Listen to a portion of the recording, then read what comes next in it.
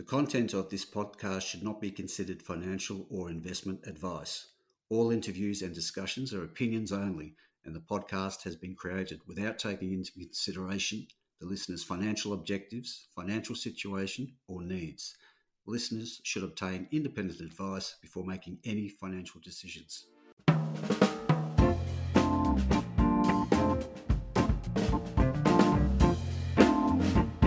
Hi, this is Barry Fitzgerald, Garen Perro columnist for Stockhead. Welcome to another edition of the Explorers podcast. We're off to South Africa today on the outskirts of Johannesburg, where ASX listed Wits Mining is getting ready to become a gold producer, a long-term gold producer, a low-cost gold producer from its projects on the outskirts of Johannesburg. Now, I'll just mention that the code is WWI, last traded at 1.4 cents for a market cap of $33 million. And that has to be looked at. If this company was in WA, it would be multiple of that market cap because it's got more than 4 million ounces in global resource, and more importantly, near on 1 million ounces on one of its projects that it's actually getting moving on, with a production horizon of 70,000 ounces coming over 18 years, and then with a broader picture of getting to 200,000 ounces over time, as you'd expect when you've got 4 million ounce plus resource in the bag. I've said enough. We'll get on to what the company says with Michael Quinert, the chairman. G'day, Michael. Welcome to the podcast. G'day, Barry. Good to be with you. Michael, things have been moving along. Probably a bit slower than everyone would like, but getting there. There's a golden horizon, dare I say it, at one of the projects, the Kwala Shallows. Tell us a bit about Kwala Shallows.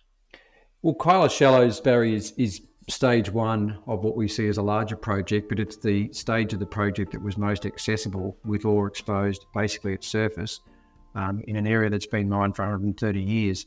You know, that was quite an unusual thing to find, and the grades are running at 3 to 5 grams. So, you know, we felt that was quite unique, and that was clearly the sweet spot to attack first. We put that into a DFS, which we released last year and then updated again this year, and it's showing a very robust project, as you just gave some general outline on. I think the low capex of around US 54 million. All sustaining costs of under $1,000 US, and the post-tax NPV of US 255. So, when can we see first production? Well, we're trying to finalise at the moment, and we're making a lot of progress on finalising. I hate to use that term, but the capital stack for funding of the project. We've recently announced a couple of letters, expressions of interest, and indicated terms we've reached with two sources to take first tier debt funding to a total of 26 million US, which you know, that basically I think breaks the back of the key sort of element of funding. The more we can fund as a small cap on debt like that on bank terms, is the better in terms of non-dilution to shareholders and return on the asset. So that's been pleasing to get that. We haven't got it finally in place, but we think the technical side of it's been received very well, and we're moving into the legal due diligence side to complete that. Once it's like all these things, I often say to people, you know, it's like being at a dance, Barry, and no one gets up to dance. You've got to sort of get the key part locked in first, and getting that locked in, I think, will make the rest of it more like a downhill process from here. We are talking to several parties at the moment about how we fill the rest of the capital requirements, and we're making good progress, and I think we'll have something to say on that in the near future. Right. So once that was locked away, and I presume you have some rough sort of timetable, you would be able to get into production fairly quickly, or is there a timeline on that as well? Yeah, there's a you know, we can't do it on a podcast, but there's a photo on our website and on our presentation on the front page that shows the current status at Kwala Shallows from the air, and it'll show you that we've actually done pretty much all the preparatory work to have this mine ready to go. We raised some money at the end of 2021, and we made the commitment to go forward and reopen the decline, extend it, and also widen it and modernise it. We also put in the basic site infrastructure, including diesel workshops, change rooms, offices, water, potable water, car parks, security fencing, all the things we needed. And that means that basically we've actually already extracted about a small amount of ore, 3,000 tonnes, which is on the pad there. So we're sort of in a position where once we remobilise the contractor, it's estimated to take 4 to 6 weeks, give or take a bit. It may take a bit more, but basically this is a project where, because of the work we've done already, it should be getting into producing ore within that sort of time frame. So we're not talking about 6 months or 5 months or 10 months. We're talking about in a matter of weeks. And then we will then proceed to build a stockpile. We're aiming for a stockpile of 30,000 tonnes of ore before we start sending ore to the plant, because we are using a toll treat plant in this stage one. And it will take us probably 5 months to build that stockpile. Because, obviously we don't want to start sending ore to the plant in dribs and drabs. We want to send, a decent amount of ore each month and have a steady supply. So we need a stockpile. Right. And quite a sizable operation. Well, that's 70,000 ounces per annum over the first 9 years, but with a sort of 18-year mine life potentially ahead of it.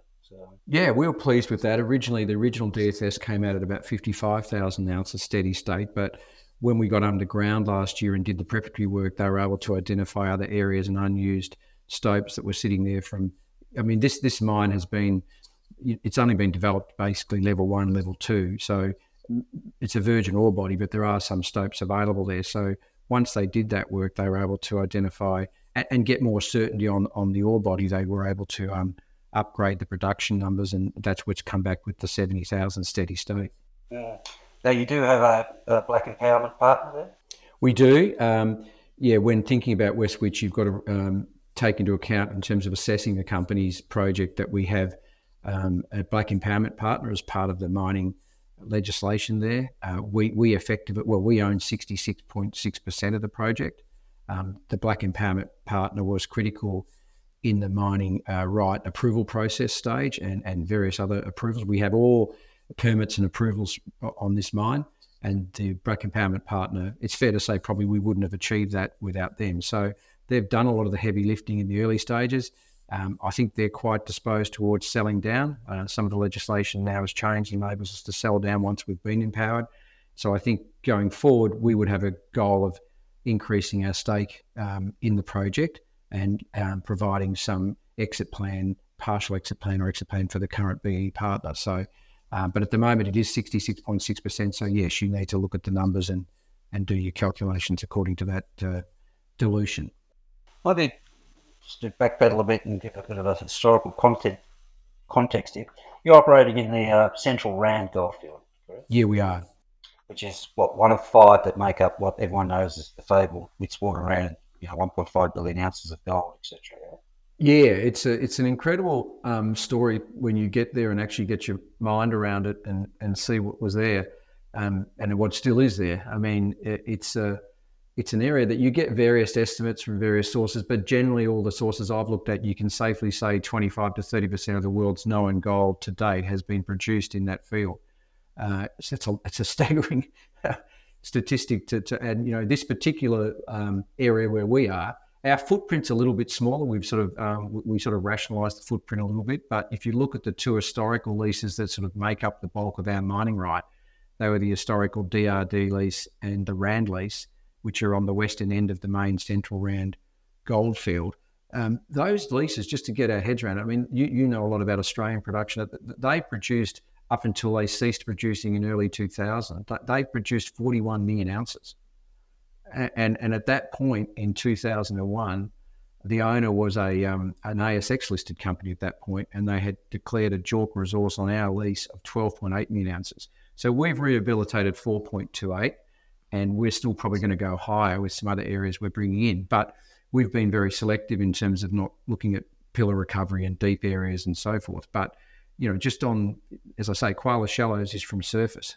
So it's quite an impressive ore body that I don't think has been fully exploited by any way here. It's a long way from being fully exploited. Nothing simple in gold mining, but a simple start to what could be a decades-long presence in the goldfield. Yeah, and I mean, it's not simple, you're right, but the unusual thing about this ore body too, in terms of I think what you see elsewhere, is that it's basically concentric stacked reefs, and we're mining mainly the Kimberley Reef, which is in the southern area, so one of the later laid down reefs. But all these reefs have been studied for a long time. They've been drilled. We had 10,000 maps, so some enormous amount of material that we've tried to put into digital form. So and they're very consistent in terms of looking at it as a non-geologist, how they work. I mean, they work on a 45-degree angle, about 1.5 meters to 2 meters thick, and they run almost parallel to each other at that from surface down open at depth. So we're not sort of mining, if you like, exotic type deposits that are hard to follow. Yeah, very true. And again, there's some very good diagrams in the recent watch on there. Yeah. Of that. Okay. Now, I've seen comments from yourself that South Africa is too good a jurisdiction for international investors to ignore. Now, that goes to, you have more than 4 million ounces. I think your enterprise value per ounce is like $6, short of giving away shares in the street. I don't know what else you're supposed to do, but I'm just wondering, can you talk to why you think that there should be a greater international interest in the, what a future for big time gold in the Wits waterlands?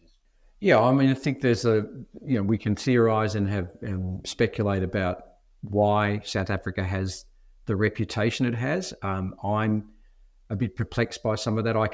I have theories as to why that's the case, but in terms of looking in a sort of a direct sense at the jurisdiction, I've been travelling there first as an advisor to other mining companies, and then since 2007-8 with this company's involvement in the jurisdiction. And I've been going there therefore for 17, 18 years, and up until COVID was probably there 6-7 times a year on long-term sort of deployments, if you put it that way.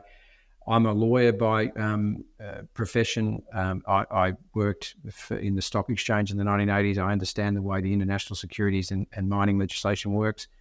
And so I think I'm in a reasonable position. I've worked around the world in other jurisdictions. I think I've got a reasonable ability to objectively judge a jurisdiction. And frankly, I've worked in places like Indonesia where I really have problems. But, it's, to me, if you look at the objective parameters, affecting your judgment on it, I think they're positive. I mean, it's got a very good legal system which you can get efficient and quick remedies on any issues that arise because the judiciary have been shown to be independent and fearless. They've done that with politics. They've done it everywhere.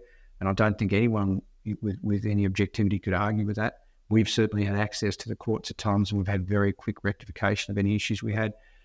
They've got a fearless and independent press, which I think is a shining example to what the media as an institution should be. I've said to people before, I mean, President Zuma, who clearly was creating issues and acting in a manner that wasn't appropriate, was basically removed by the press in terms of their campaign to expose his activities. And, so I think the issues that mainly happen in South Africa has been the transition, obviously, from the pre-apartheid to the post-apartheid years, and a lot of people have been displaced and lost their position, the privileged position they had, and therefore there's people with access to grind.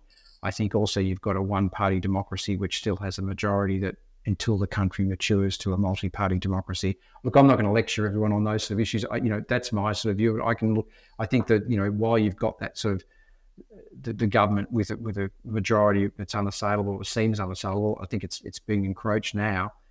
You're going to end up with corruption in the public service and inefficiencies and accepting lower than optimum performance. And I think, people cronyism and those sort of things creep in any sort of democratic system. We know that even here in Australia it does. But there where there's no sort of strong opposition to threaten to remove the government, it's even more prevalent. And I think that's basically what's been the underlying issue. But those issues are slowly resolving themselves. Just continuing that theme a bit, the recent financing from Wingfield, one of your biggest shareholders, I understand that was Texas money, came from high net worths and family offices. So presumably they run their DD before thinking about kicking in US $10 million to the project. Yeah, I mean, those guys, the original Wingfield founders have been with us for about 4 years as shareholders. They're the largest shareholder, but they've clubbed together their investor group in Houston, and they're all ex-energy guys, property guys. They love gold. They're all very bullish on gold in Texas, I can assure you of that. and they see West Wits as extremely undervalued and a project they want to support. So from my perspective, what's more pleasing about the Wingfield involvement is that, it's hard to quantify these things, Barry, but Wingfield, it's not just the money they bring to the table, it's the people. They're bringing us into a group of really powerful, strong, investor-savvy people, some of whom are already running major funds on their own, and that introduces us to a whole new investor pool that we can hopefully present ourselves to and seek further support and grow with them. So that's what's really exciting about Wingfield. Yeah. And making up that other part of that US 26 in the commitments or understandings that you mentioned was the Industrial Development Corp. Just explain to investors here what the IDC's role is in South Africa. Yeah, the IDC is a government-owned entity that's not controlled directly by the government, but obviously they appoint a board. It functions like a bank. It's there to obviously promote projects that it thinks are going to be good for the economy and good for jobs and various things. So it has that sort of mandate. There's similar type bodies here at the Clean Energy Institute, the Clean Energy Committee here. It's that sort of institution. What I would say about it, it's not a recent invention. People look at it sometimes and think, oh, is that just something that the government's come up with now? It's been around for 80 years. So it's been around post-war, all through the 50s, 60s, 70s, doing this job, both pre-apartheid and post-apartheid. So it's a understood, well-run institution in its own right with a large balance sheet. And they have been very supportive. They are very keen to see this project go. I've met with their head guys. They think it's great. It's producing up to 900 jobs in an area that desperately needs jobs around Soweto. And they say this is the first people that came here to invest in a gold mine in a long time, so they want to see it as a sort of an exemplar project to attract others. And again, quite amazing, it's all within, 15 k's or so of Johannesburg. Yeah, that's another advantage we have in the sense that it's in a sort of an old mined out area, so we're not talking about a pristine environment, but because of the proximity, we have access to all the things you need to support your mine. We have access to labour. We don't have to provide housing and transport. It's all on our doorstep. We have all of our key management people live within 20 minutes of the mine. We have our equipment supplier. I think I went and visited them when I was over there about 6 weeks ago. Their workshops and where they maintain their equipment, repair it and produce it is 25 minutes away. So, it's that sort of, that's what's driving the steady state all-in sustaining cost it's under $900 now. It's $877, I think. So, that's what's driving it, the accessibility. People are also, the other sort of elephant in the room is the power issues in South Africa with a lot of publicity on that. And they're still having load shedding there.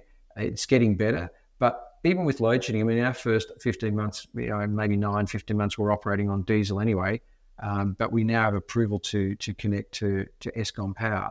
But even with Eskom going out for 3 hours, even it went out 3 hours a day, which is about the average, I think, at the moment, we can just fire the diesels up. We're still getting the Eskom power at about 1/4 the cost of diesel. So, if I'm in Western Australia or Northern Queensland, I'm not going to have mains power. I'm going to have to put in a very expensive solar or some other sort of system. Just before we wrap things up there, the market cap, 30.2 or 33 million. But there is more than the Witswater Rand gold project. You have a JV with Rio Tinto in the Patterson Range. Yeah, we do. We have ground in Mount Cecilia in the Patterson Range. It's about, I think it's about 70 k's, not 80 k's from Winu, west of the Rio discovery at Winu. It's probably about 180 k's north of Telfer. It's on that sort of vine fault system. We looked at it. We did ourselves. We did some airborne studies and then some ground studies and got some very interesting signatures that got them excited at the geologists and the advisors or consultants on that. So that in turn attracted Rio's interest because I think they used the same consultants, and they came in on a farming there, which they're halfway sort of through the first stage of it, which is basically 4 years to spend $4 million to earn 51%. They've done their initial drilling. We actually got some very interesting gold intersections, but Rio obviously focusing, looking at the base metals. That's their preference. So we're sort of reassessing at the moment where to go next with it. But having a partner like Rio in it, I think, is very appropriate. They're obviously got the size and scale, expertise, and the manpower in the region to make life a lot easier than what it would be for a junior like us trying to mount that sort of project exploration program ourselves. Right, so I want to watch that.